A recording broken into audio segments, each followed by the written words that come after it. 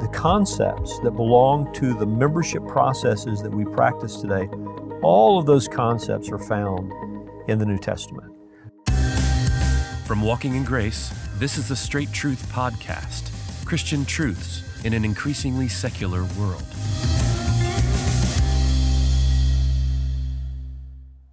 Well, welcome again to the Straight Truth Podcast. I'm your host, Josh Philpott, and as always, I'm joined by Pastor Richard Caldwell of Founders Baptist Church. Now, this podcast seeks to answer questions about faith, doctrine, practice, Bible verses, and even cultural issues. And we'd love for you to join the conversation. So if you're watching from YouTube, just leave us a comment below the video and we'll get to that. Or you can submit a question at our website, and the address is straighttruth.net. Now, at our website, you can find links to all of our social media channels as well as previous episodes. With that, let's get to the question for this episode. Our question for this episode has to do with church membership. Obviously, any church somebody attends, or at least most biblically minded churches, will say that a person must enter into fellowship through church membership. So the question is this: is there evidence in the New Testament for church membership? And maybe as a question that goes alongside that, is there evidence for church governance and how the church should be governed? Yeah, I think that there's much evidence.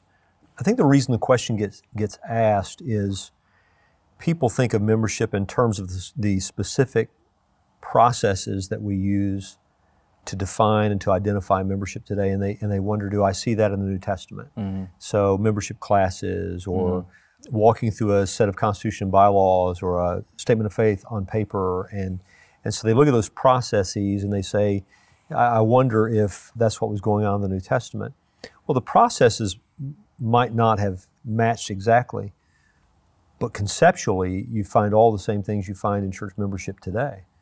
One passage comes to mind specifically right now, 1 Corinthians 16, verse 1. Paul's writing to the Corinthians about a collection he's getting from the churches for poor saints in Jerusalem.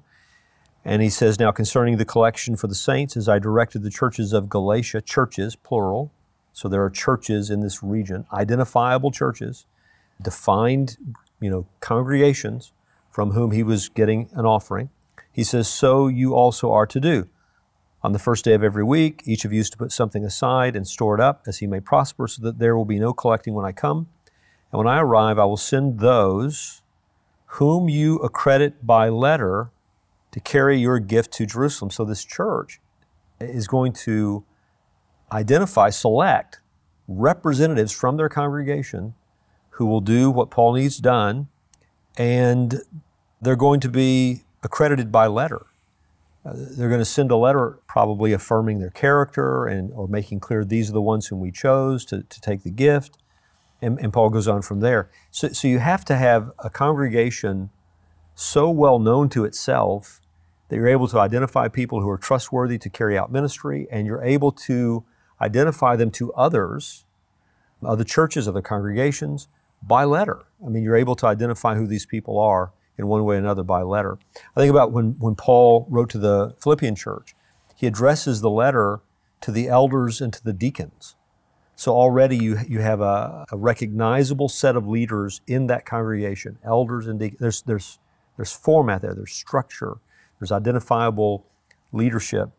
In a strange way, sort of, I guess because it's a negative example, I think about the book of 3 John, the 9th verse, when he says, I've written something to the church, but Diotrephes, who loves to put himself first, does not acknowledge our authority.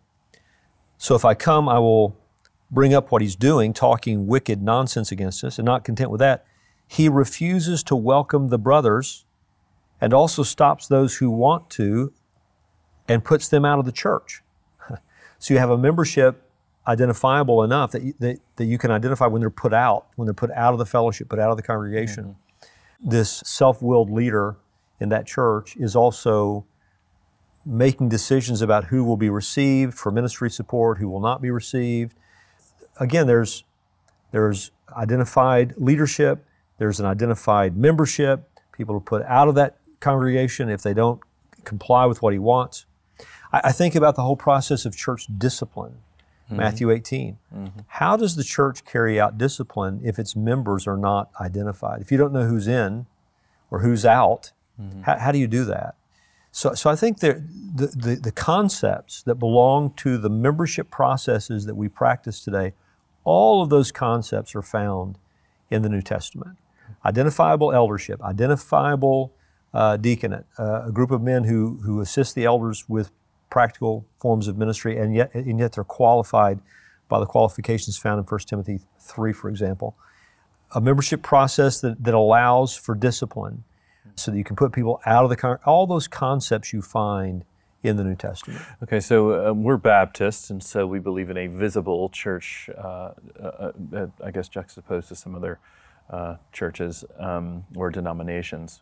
So what's involved in church membership? What I mean by that is, how does somebody become a member of a church? Let's just say they've never even heard the gospel. Right. And they come to our church, they hear the gospel for the first time, and they say, I want to be a Christian, and I want to be a member of this local body. Yeah, those who are added to the church in the book of Acts, first sermon, day of Pentecost, Peter's preaching, those who were added to their number are those who placed their faith in the Lord Jesus Christ and followed him in believers' baptism. And so that's the doorway into the local New Testament church. Faith in Jesus Christ, believers' baptism.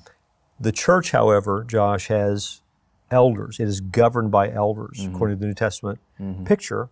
And so that involves authority with respect to doctrine. So there's a doctrinal standard that is kept in a local church as well. And so in our church, we talk about doctrines that are non-negotiable, right? We're talking about the gospel. We're talking about theology proper. Who is God? Who is Christ Jesus? Christology. Who is the Holy Spirit? The Trinity. You've got to believe certain things to truly be able to call yourself a Christian. Those things are required of anyone who joins our church. So a credible profession of faith in Jesus Christ, one that accords with the biblical gospel. You follow the Lord in believers' baptism, and then you submit yourself to the leadership of the elders of the church. And that's something that you agree to as you join the church, as you become a member of the church.